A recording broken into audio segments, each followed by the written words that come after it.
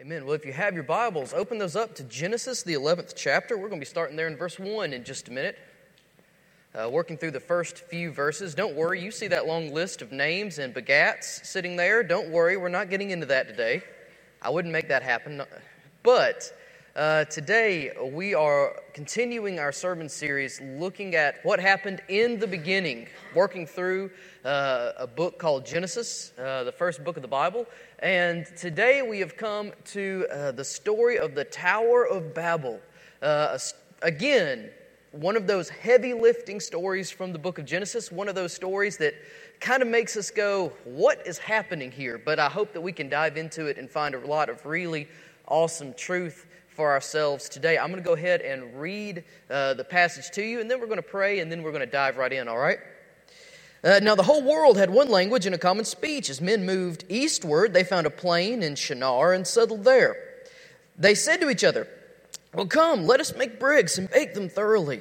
They used brick instead of stone and tar for mortar. And then they said, "Come, let us build ourselves a city with a tower that reaches to the heavens, so that we may make a name for ourselves and not be scattered over the face of the whole earth." But the Lord came down to see the city and the tower that the men were building. The Lord said, "If as one people speaking the same language they have begun to do this, then nothing they plan to do will be impossible for them. Come, let us go down and confuse their language, so they will not understand each other." So the Lord scattered them from there over all the earth, and they stopped building the city. That is why it was called Babel, because there the Lord confused the language of the whole world. From there the Lord scattered them over the face of the earth. Let's pray together. Heavenly Father God, we come before you now to thank you for your word. Thank you for the truth it contains. We pray, God, that it would speak to our hearts. We pray that it would truly enlighten us as to the things that we seek that so often are apart from you or apart from your plan for us. And I pray that the realities of your word would be open to us this morning. In Jesus' name, amen. I'm going to start off this morning with a bit of a confession. We had college student conference this weekend with the Gulf Coast BSU. We had a great time, took a great group. But in the hubbub of that, my sermon journal, the little gray book you see me carrying when I get up here to preach, got left at the Perkinston BSU yesterday. So I have actually none of my notes. So if you see me constantly doing this, that's because the only notes I have are what you see up here. All right? So just know we are building this airplane as we are flying it, but don't worry, I have not lost a passenger yet. But what do we see here in this story of the Tower of Babel? One of those stories in Genesis that kind of leaves us scratching our head going, well, that's good Sunday school material for the kids, but where does that apply to me? Well, the first thing that the Tower of Babel shows us is the Tower of Babel shows us what we seek. It shows us what we seek. You see, the flood has happened, and these are Noah's descendants, the descendants of his three sons, that at this point are all still walking together. You might say, well, how does the whole world have one language? We have, tens of thousands of languages on our planet today. Well, remember, these are all descendants of one family, so it's natural that they would all be speaking the same language. But look what they say. They're all moving together. They're kind of staying together, kind of moving in one big mass migration. And they say to each other, "Come, let's make bricks and bake them thoroughly." Now that doesn't seem like a big deal. Somebody in this room has a home made of bricks. We say, well, why is that a big deal? Well, it's because of what we see at the end of Noah's story. At the end of Noah's story, God gave man two very simple commands. All right, are you ready? I'm about to wake you up. God's two commands were, have sex and travel. Okay? If you don't believe me, go back and look what God says to Noah's family. He says, be fruitful and multiply. And if you're wondering in the Old Testament how people multiplied, it's the same way they do today. Okay? And then the next part was he said, increase upon the earth and fill it. And so the idea is, make more of you and you guys spread out and fill the earth. That's the plan. And so when these people say, well, let's make bricks and let's settle down, what happens is they're actually, knowing that that was God's intent for them, saying, we know that was God's plan, but, we're all one big family here, literally at this point, one big family. We all speak the same language. We've all traveled this far together. Let's settle down together. And that shows us the first thing that we seek. We seek control apart from God. We seek control apart from God. Do we have that bullet point? Somebody? All right, may not be working. So sorry you type A note takers, you're on your own this morning. Look what they say. They said, "Come, let us build ourselves a city." Now again, that doesn't seem so odd to us. We live in towns, we live in cities. Why is this such a bad thing? Well, it's not the fact that they are building a city so much that's the problem, but it's why they're building the city. It's the heart behind this action. Because what does a city represent for these people? A city represents a place where they can have security. A city represents a place where they can feel like they belong. A city represents for them a place where they can have prosperity, where they can set up shop and grow and have riches and wealth and the things of this world. And you might say, well, Stephen, on the surface, those things aren't all bad things. Don't we want to feel secure? Don't we want to feel like we belong? Don't we want to feel prosperous? Yes, we do. But it's the way they are going about getting the good things. Because where should Noah's descendants be finding their security? In God. Because don't they know what got their family all those years ago, many years ago at this point through the flood? Where should they be seeking prosperity? In God's blessings. Where should they be seeking to belong? They should be seeking to belong to God. But what this city represents for them is a way to control their security, control their prosperity apart from God. Well, how does a city grant them that? Well, because a city is never going to command them to scatter across the earth. A city is never going to tell them, I want you to go here and do this. If they don't like part of the city they build, do you know what they can do? They can tear it down, and they can rebuild it exactly in how they want it to be. Can they see God? No. Can they get their hands on God? No. Can they hold God accountable when He does something they don't like? No. Can they control when God comes to them and says, hey, I want you to go here and do this? No. But with the city, they can get their hands on it. They can control it. They can be the one in charge. They're seeking control apart from God. And can I tell you, we do the same thing very often. In different areas of our life, we seek to control our lives, our fortunes, our security apart from God. We do it with our finances, don't we? Isn't that why we need the bigger bank account, or we need the promotion, or we need to build our big business up so big that maybe we don't run it the way God would have us run it? And we look at that, and we go to regions.com, and that's where we find our security, right? Because the bank says if things go wrong, this will see us through. And we seek that control apart from God. And we can't be the generous people that God calls us to be, because 10%, that's out of line, let alone anything extra and above that. And so we seek control over something that's meant to be a good thing. Sometimes we seek control in our personal lives. And our sense of belonging and our sense of prosperity has to come from having the perfect marriage, doesn't it? And so we seek that just right person, right? We seek the one, right? That all the chick flicks have made us believe is out there, right? Because we're going to meet in a really cute way, and then we're going to get to know each other and go on a few dates, and then something's going to go horribly wrong, but then somebody is going to come and stand in the rain and make a third act apology, and then it's going to be happily ever after that. Or if you like the Disney version, you meet, fall in love, sing a duet, and get married all within an hour and a half, right? But then when we seek that and think that's what will give me belonging, that's what will bring me prosperity, that's what will give me security, I'll feel like I can be secure in who I am because this other person loves me. Well, then we find out that There's no such thing as a perfect marriage because perfect marriages require perfect people, and there are no perfect people. And so fights happen. Sometimes the bills, it's hard to get paid. Sometimes the kids aren't acting the way we wish they would. Sometimes our husband or our wife just doesn't get it. And then we begin to think, well, maybe I married the wrong person. Maybe it's just this marriage. Maybe this person wasn't the one.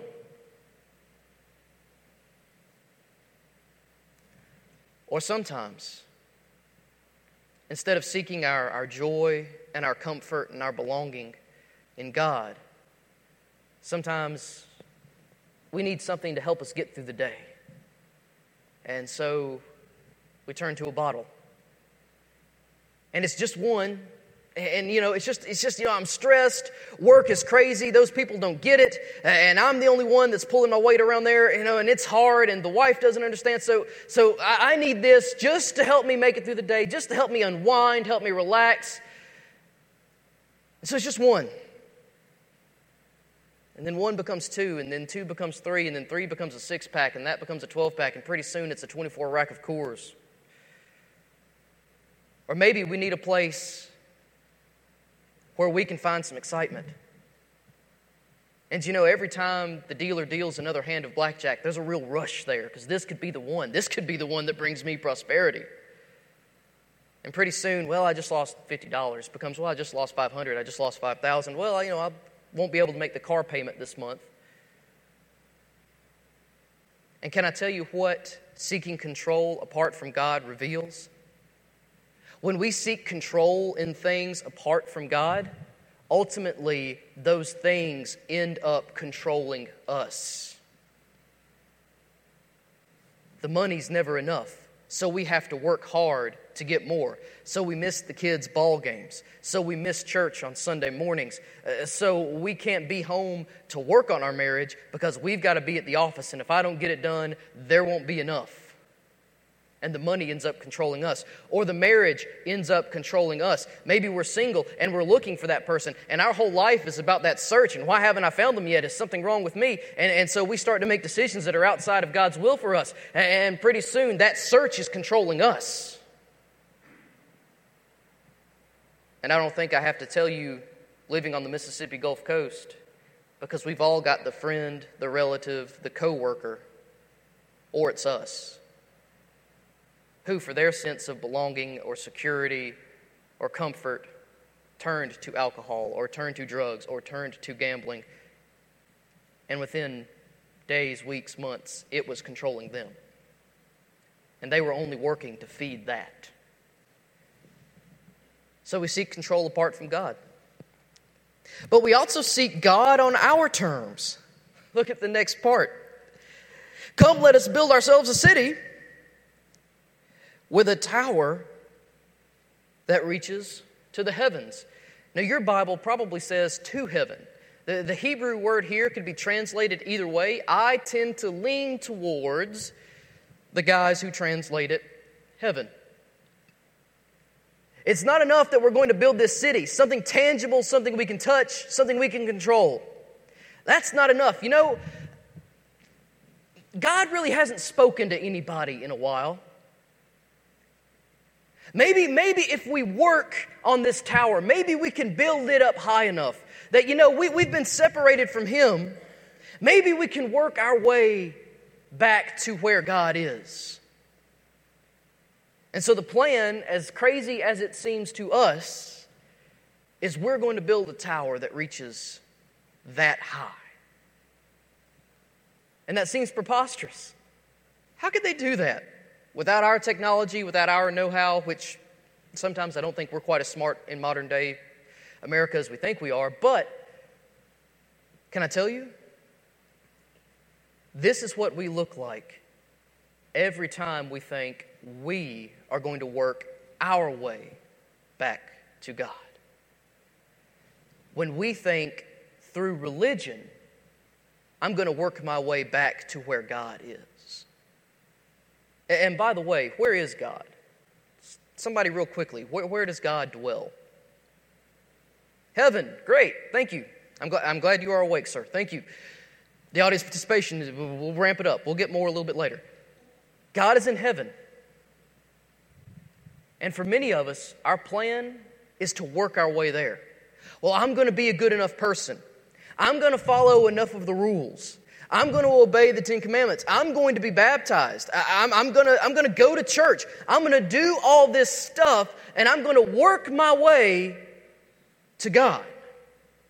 I'm going to build up this tower of religion so that I can make it to heaven.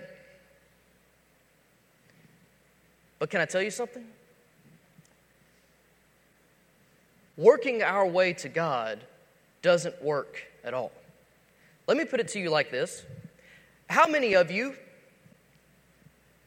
have a house? You have your house that you will drive to when this service is done, or you have an apartment, or just somewhere you're going to go. Okay, great.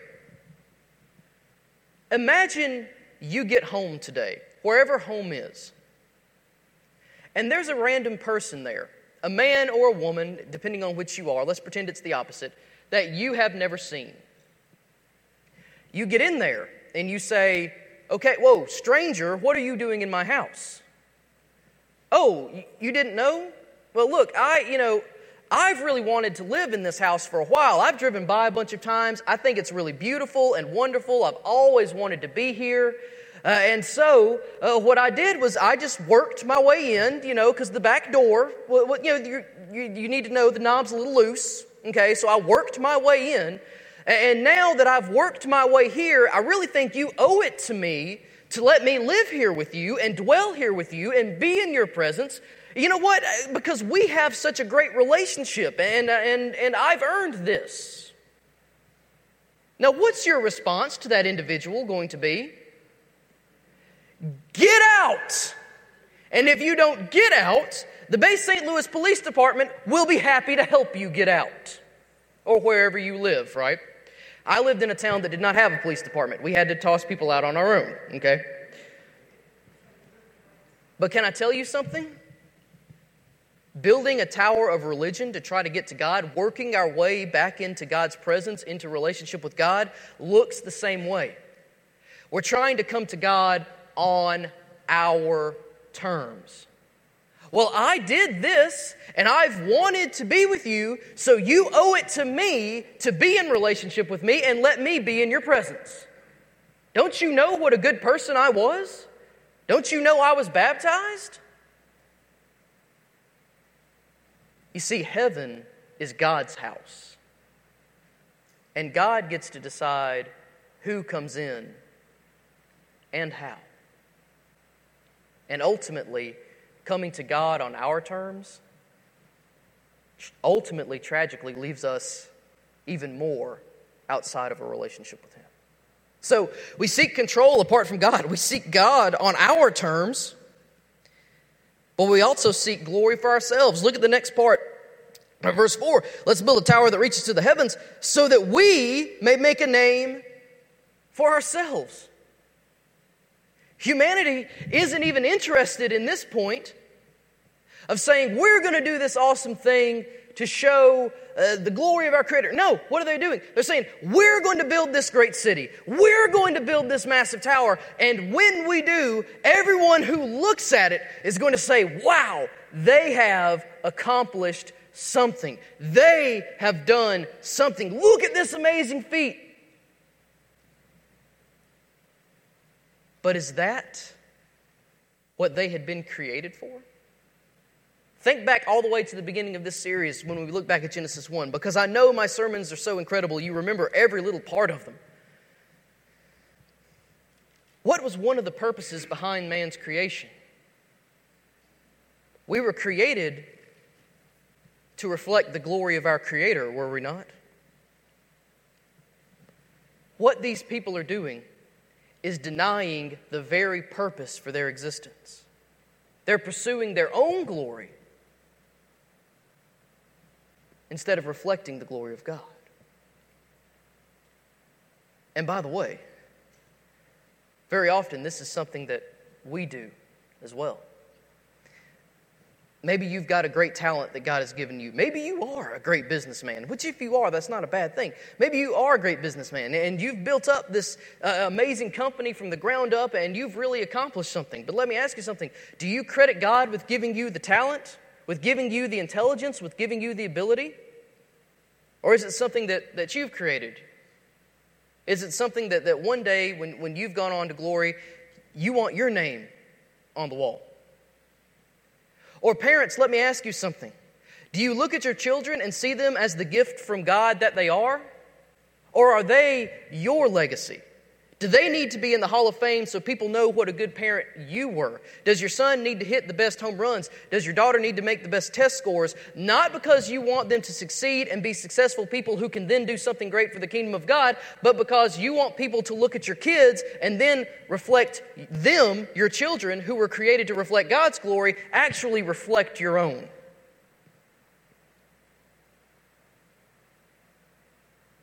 James, I wasn't going to go here, and if this goes badly, remind me not to do it in the second service, please. First Baptist Church, based St. Louis.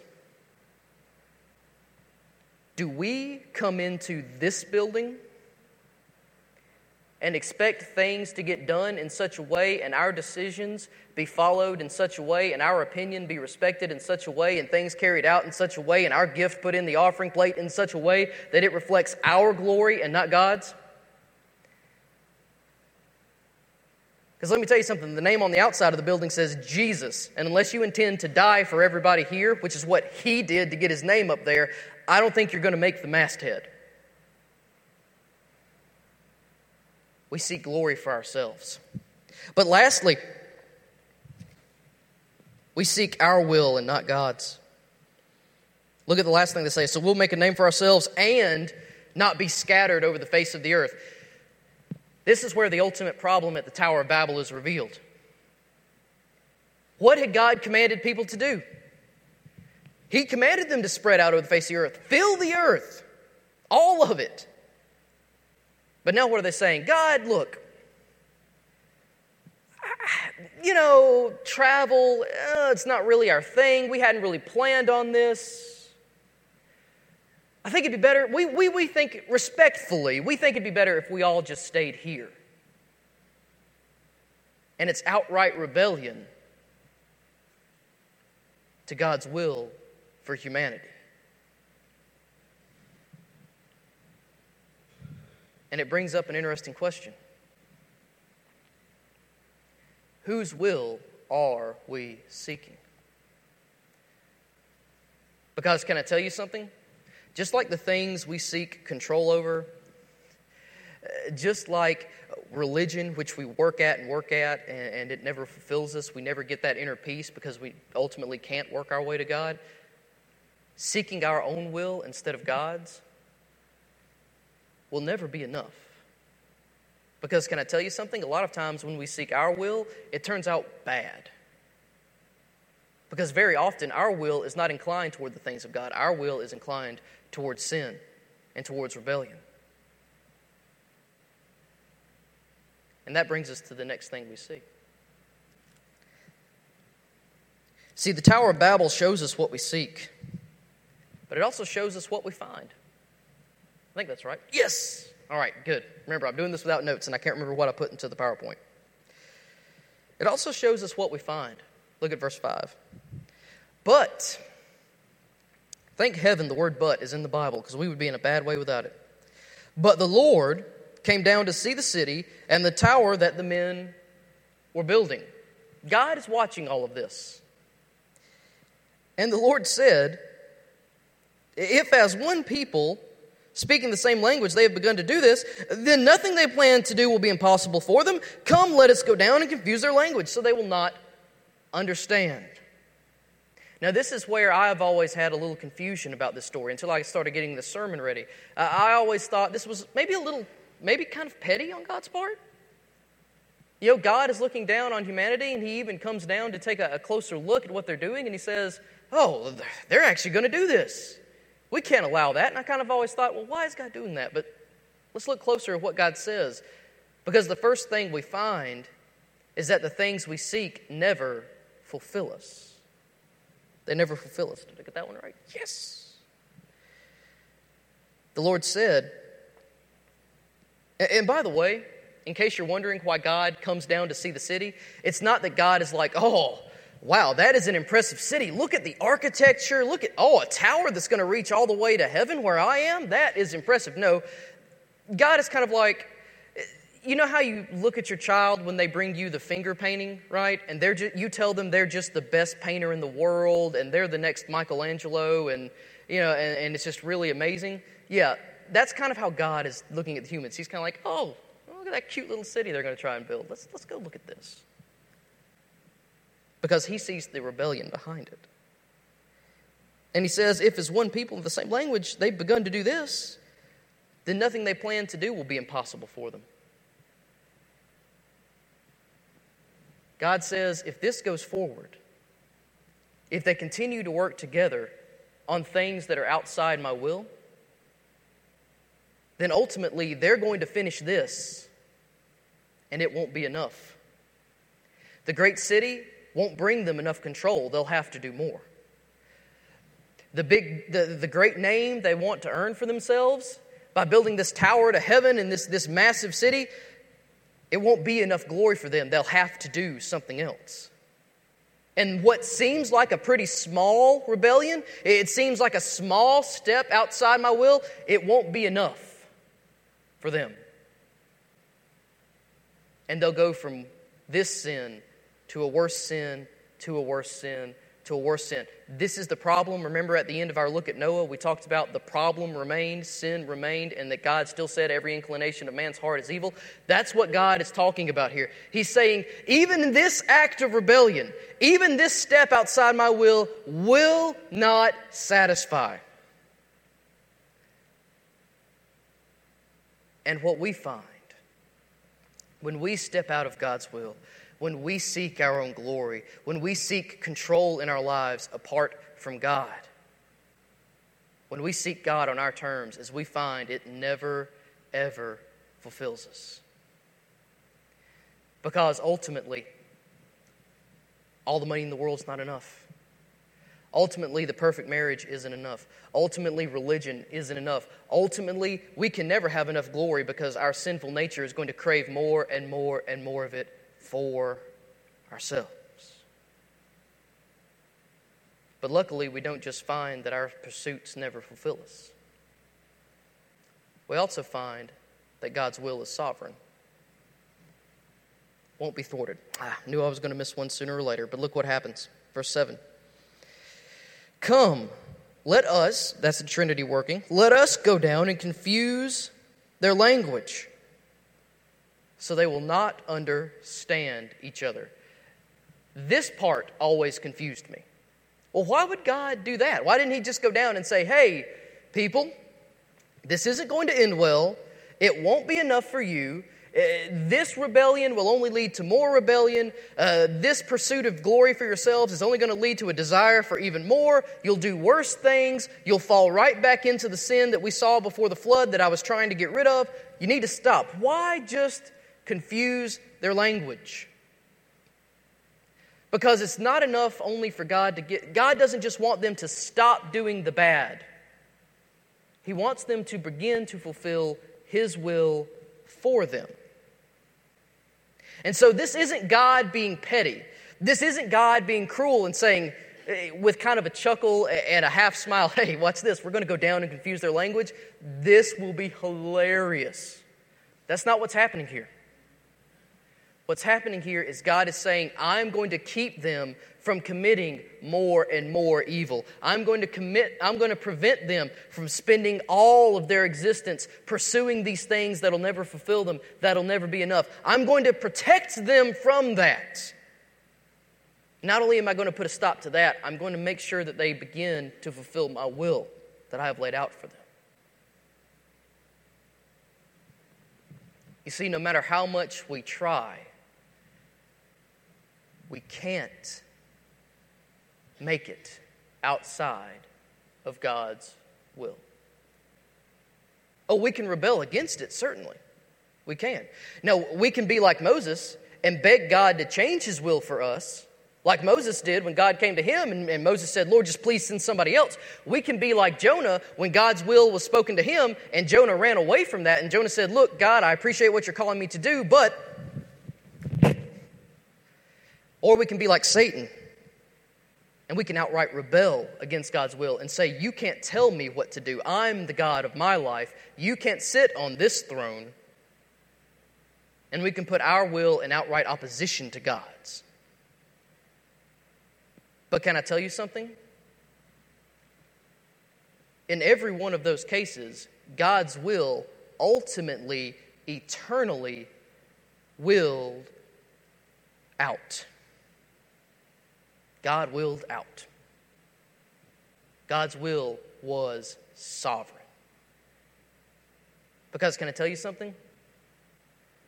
When we say, God, I'm not equipped, you need to send somebody else, God himself has already equipped us to do what he is calling us to do. When we're like Jonah and we try to run away from God's will, God's going to pursue us. He's going to put it in our hearts. He's going to get our attention, and he's going to bring us back to what his will is. And if we, like Satan, persist in stubborn rebellion, can I tell you where that ultimately lands us?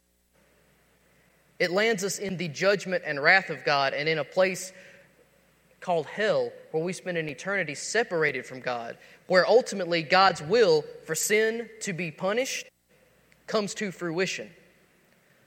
Ultimately, God's will wins out. And I never thought about it this way, reading this story. But that's a good thing for us. You say, Stephen, how is this a good thing for us? I mean, if you even look to the end of the story, over in verse 9, you find out that the Lord confused the language of the whole world and he scattered them over the face of the earth. The great irony is the people were going to build this city to keep from being scattered, and ultimately it's what caused them to be scattered. How is God's will winning out in that way a good thing for them, and how is it a good thing for us? Well, you see, the things we seek to control inevitably end up controlling us. You see, our attempts to come to God on our terms leave us out of relationship with him. You see, seeking glory for ourselves denies the meaning and purpose of life, which is to reflect the glory of our Creator. And setting our own will against God's is an exercise in futility, because God's will is ultimately, eternally sovereign. And that's where the good news is. Because can I tell you, God, in his love and in his mercy, has set his sovereign will on our redemption. You see, right here at mankind's collective lowest point, God is scattering them to put a plan in motion. You see, in the next chapter, which we will look at next week, God's going to call one man, just one. And from that man, God is going to build a family. And from that family, God is going to build a nation. And from that nation is going to come the means of our redemption, Jesus of Nazareth.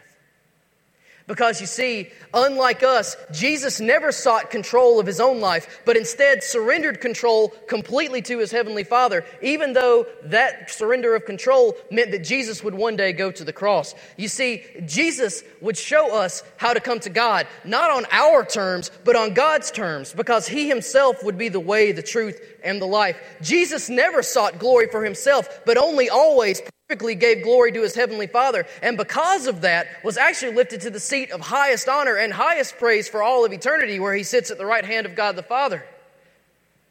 And Jesus never lived in his own will, but rather lived perfectly every moment in the will of his heavenly Father, even in the face of the cross, saying, Lord, not my will, but thine be done. You see, every failing and shortcoming in humanity that the Tower of Babel reveals to us also reveals to us that Jesus Christ would be uniquely qualified to be our perfect Savior, and that it was God's will for him to be that Savior.